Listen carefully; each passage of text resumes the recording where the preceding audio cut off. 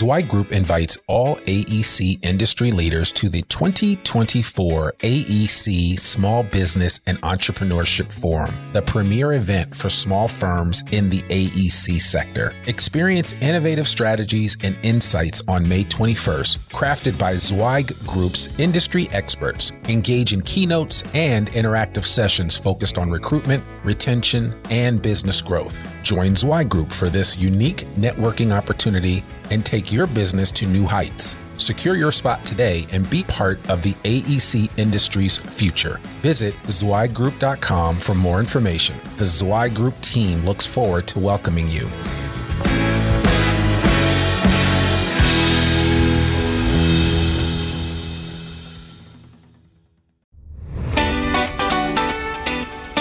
Welcome to the Zweig Letter Podcast, putting architectural, engineering, planning, and environmental consulting advice and guidance in your ear.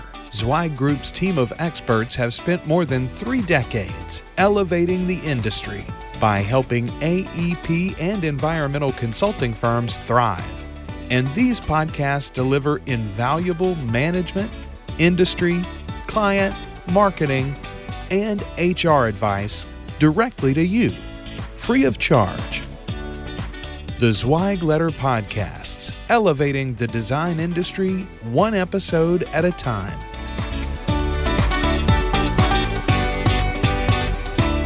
Hey folks, and welcome to another episode of the Zweig Letter Podcast. I'm your host, Randy Wilburn, and I'm excited to be with you today. I've got a tremendous guest. As I was telling him before we recorded, that I really wanted to get him on, and I was sitting there talking with Jamie Claire about all the amazing people that we could bring on the podcast in 2021. And the gentleman that's sitting before me virtually is one of those people. And so without further ado, I want to welcome Dr. Kit Miyamoto to the Zweig Letter Podcast audience. Dr. Kit, how are you doing? Well, thanks, Randy. That's really kind of you to say such a thing. Yeah, doing great. Excellent. That's awesome. That's awesome. So how are you guys surviving in this new normal? I know we talked about it. I mean, you are a man about the world, so this must be a much different animal for you.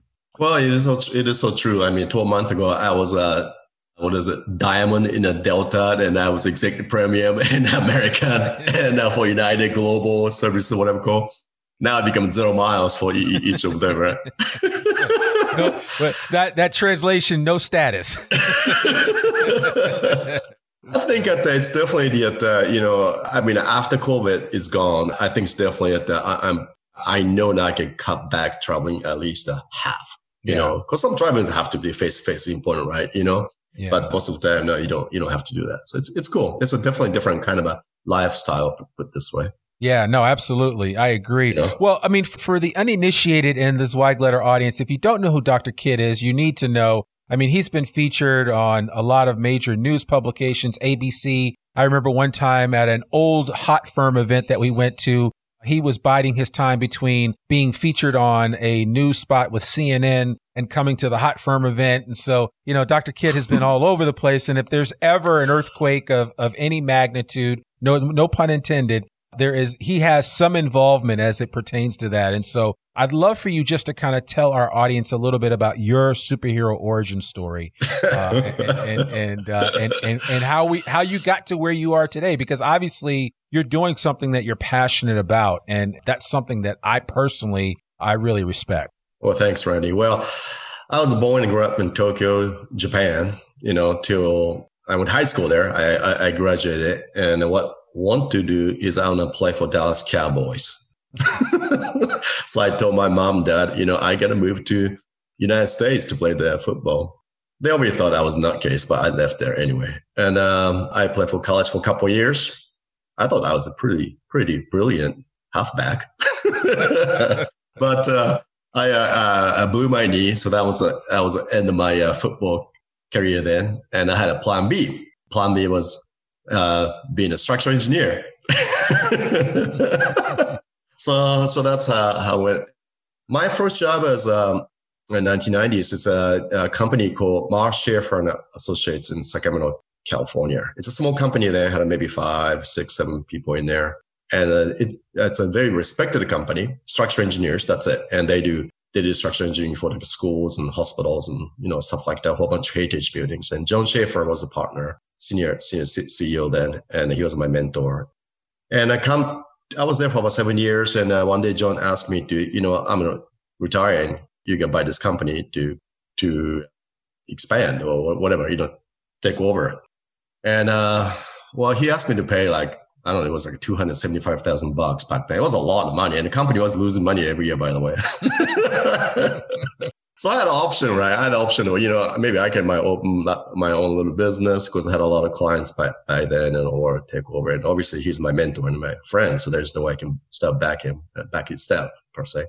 So I signed that line and took over. And unfortunately, it was a late 1990s and the dot-com boom just started off. So I was able to pay off in a couple of years. And also I hired him as a consultant for like $100,000 per year or something like that. So it was good, and unfortunately he passed several years after that, but he was and one of his approach was can-do attitude to engineer. I mean, that's kind of somewhat rare for structural engineering, there's nothing impossible, anything can be done. And really creative about engineering and a lot of he used a lot of instinct to do things. It's fascinating how he ran it and how he ran the business also like very free for all. Just many people complain he has no management skill, but he just let people do things, right? So very interesting. To this day, we do carry the legacy of a can do all. Can do anything. Anything is possible. To how we actually did lead and manage our company. It's very, very fascinating. It's essentially that you basically, follow your first boss, right? It's so true. Isn't it, Randy, for you too, right? Absolutely. Kind of like your first boss or first leader, kind of, you have a traits of them, Yeah. So it's kind of like that.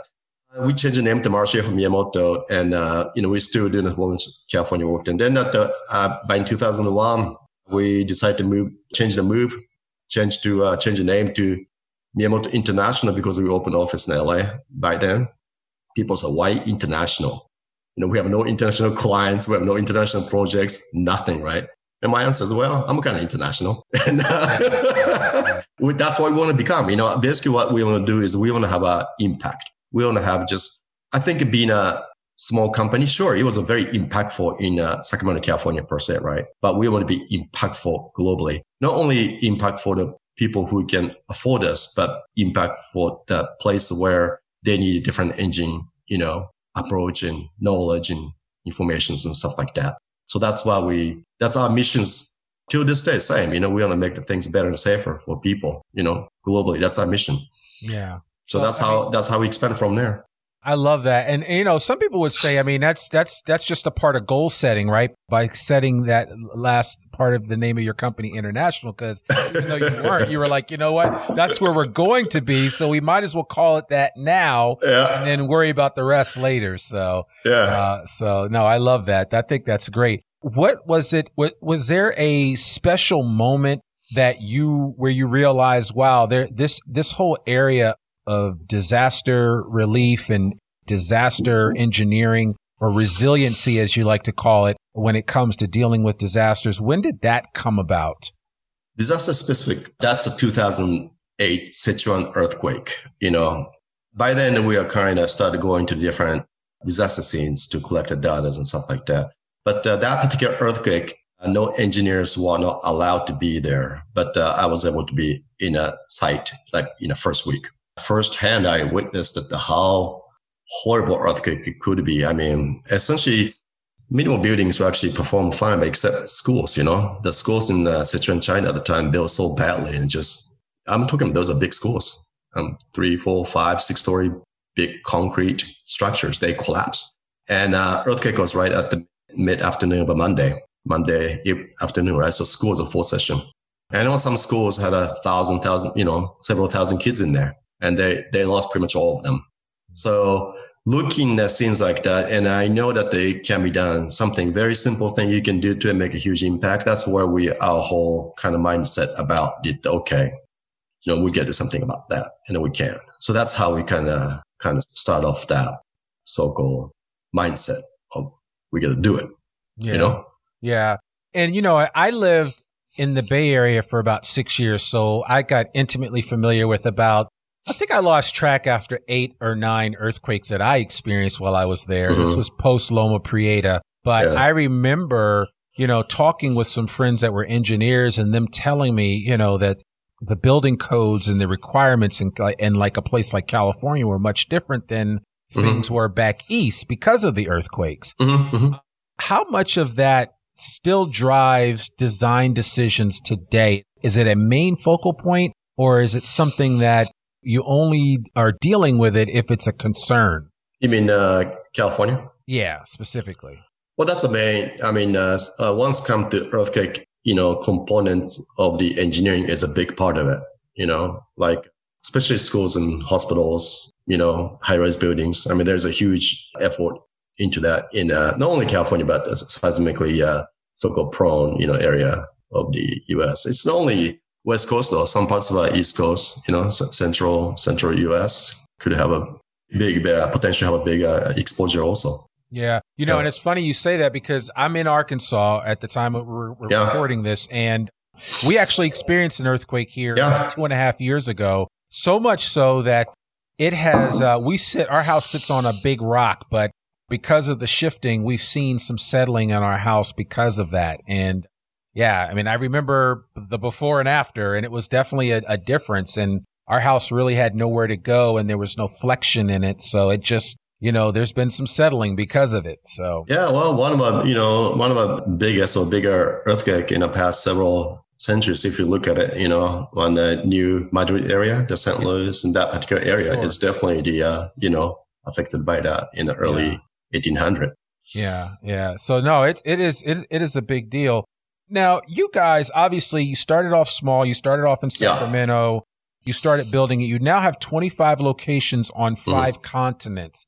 How do you keep track of all of that? And how do you, I know you said earlier in this episode that you have a fairly loose approach to how things are done, but there's still a certain rigor that's involved with the type of work that you do. So how do you keep everybody abreast, or how do you keep your whole team on point so that they're thinking the same way that Dr. Kit is thinking from an engineering perspective?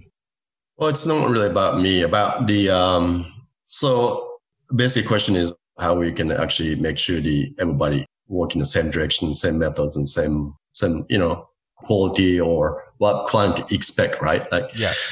So maybe it's easy to talk about, say, West Coast. So we have the pretty much office. So we have offices at every major cities in California and Nevada and Phoenix, actually, and DC, right? So that's kind of U.S. presence we have.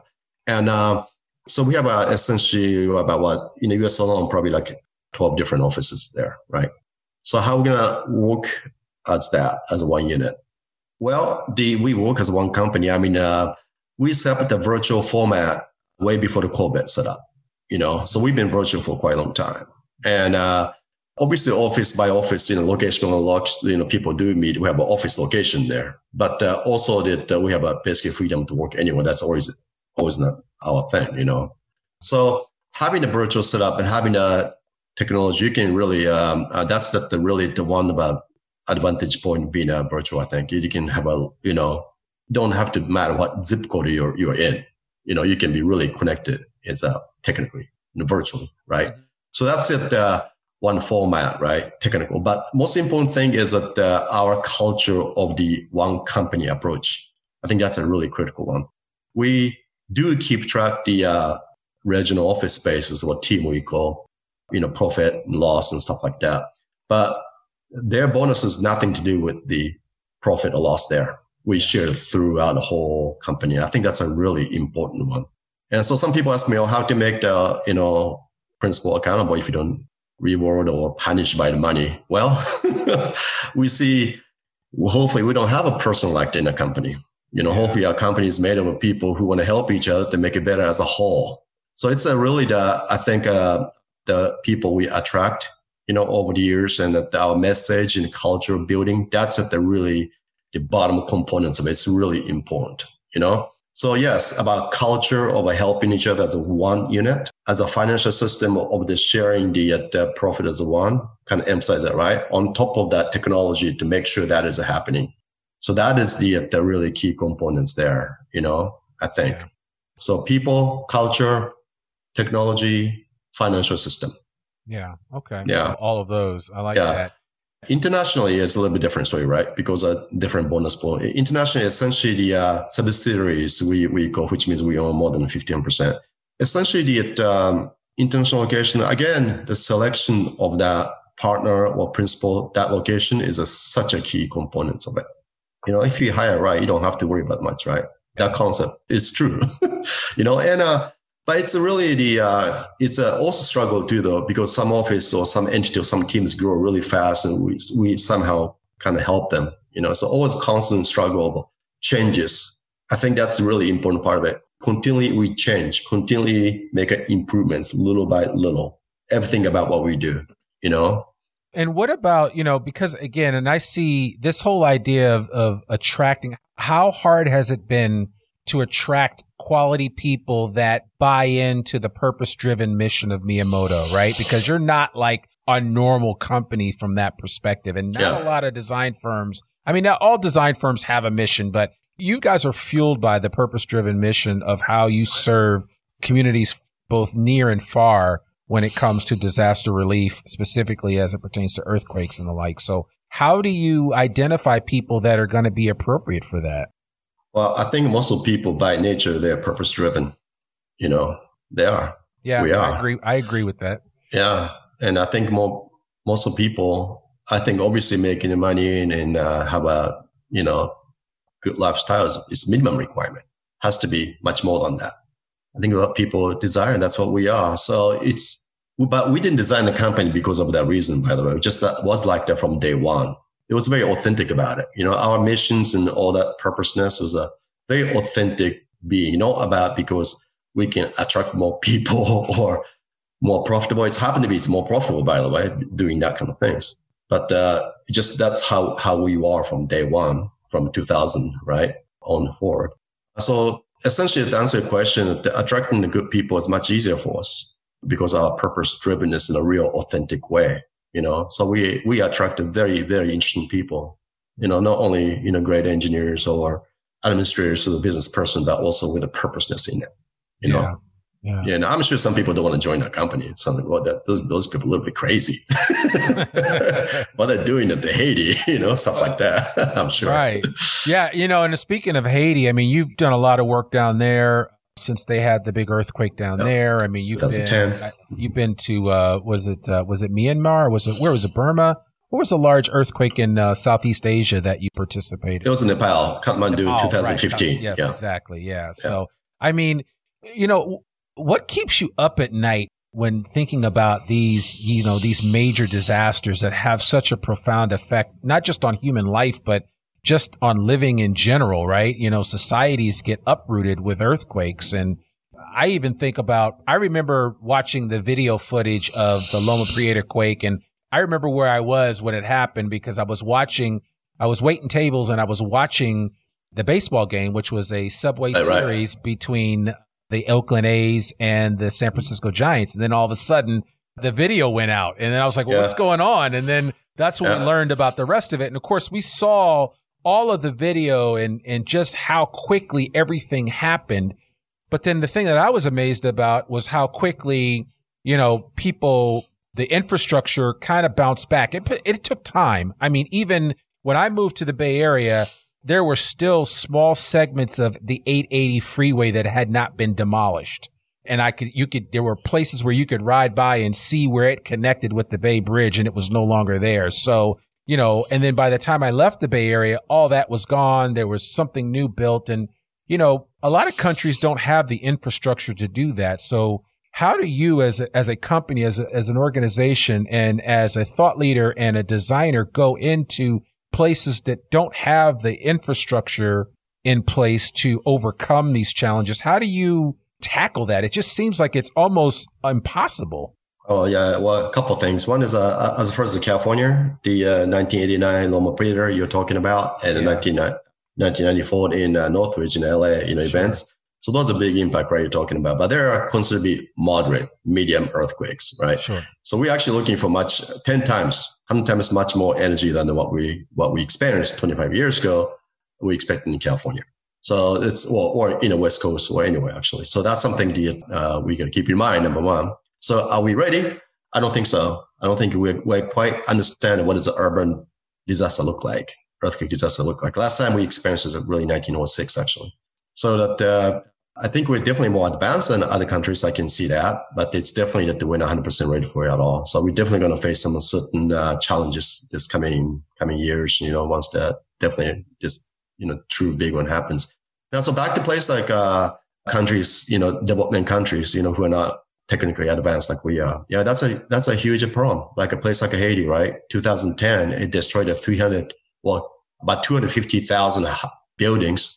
Killed about 315,000 people. I mean, that was biggest natural disaster ever to kill so many people in human history, actually.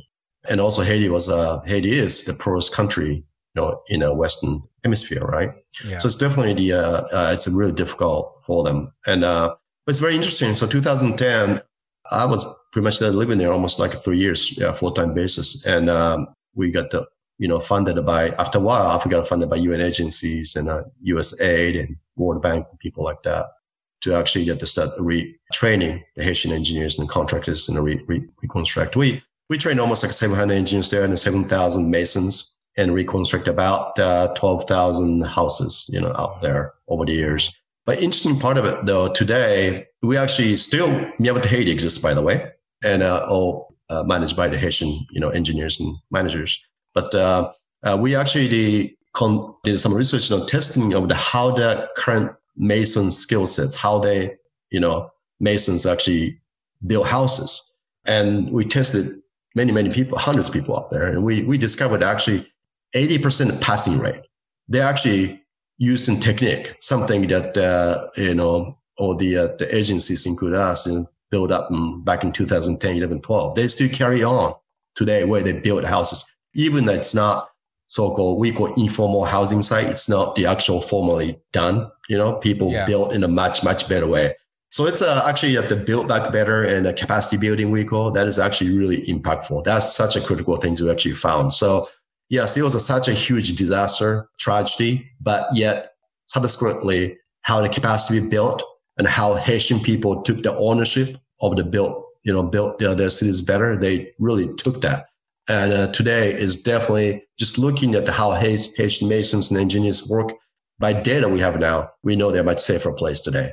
So I think that's something really, we probably been about, very, very small part of it and the whole thing. But it was a great thing. So what keep me up at night? I think it's definitely so many places got so exposed. Like you're talking about Kathmandu, Nepal earthquake in 2015, and it's magnitude 9, right? It's actually destroyed almost like 600,000 houses and about 7,000 school buildings. But fortunately, it happened in the mid-afternoon of a Saturday, noon. So therefore, the schools are empty. Most of the people are outside. So death was down to only 10,000 people. Yeah. That was if it happened, say, 24 hours before or something like that, or after. Probably we lost 1 million people. Yeah. That definitely keep an eye on that. I would imagine.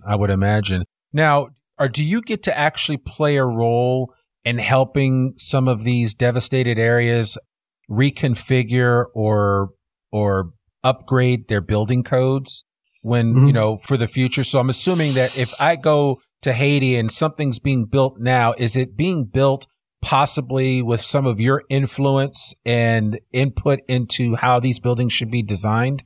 Well, I mean, I hope so. I mean, we are one of many people who done. No, I know. I don't want to make it seem like you're the only person down in Haiti doing work, but I'm assuming that but certainly you have a perspective and an understanding that if I was the leader of a country and my country was susceptible to these types of events, I'd want to make sure that our building codes were up to snuff, right? So, I mean, I think that's important, but I think it's what really probably proud of what we have done is a training many, like I said, 700 Haitian engineers, probably more than that, by now. So that training components of it that's I think a key part of it, just transfer knowledge, teaching them how to fish. I mean, it's simply that. Yeah, I mean, Haitian is, they are great people. I mean, many are highly educated people there. It's just that the earthquake was not part of an equation. Last time it happened, earthquake was like 1800, you know what I mean? Couple hundred years ago. So therefore, it's not part of a hurricane, they know, not earthquake. So it was a complete surprise to them.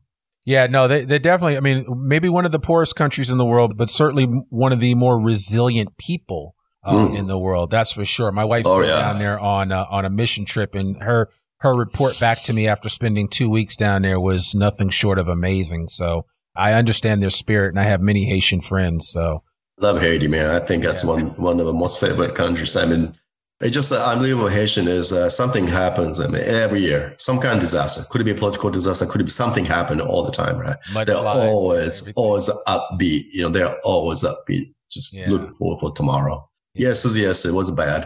Gone. Today, you know. Yeah. So, great people.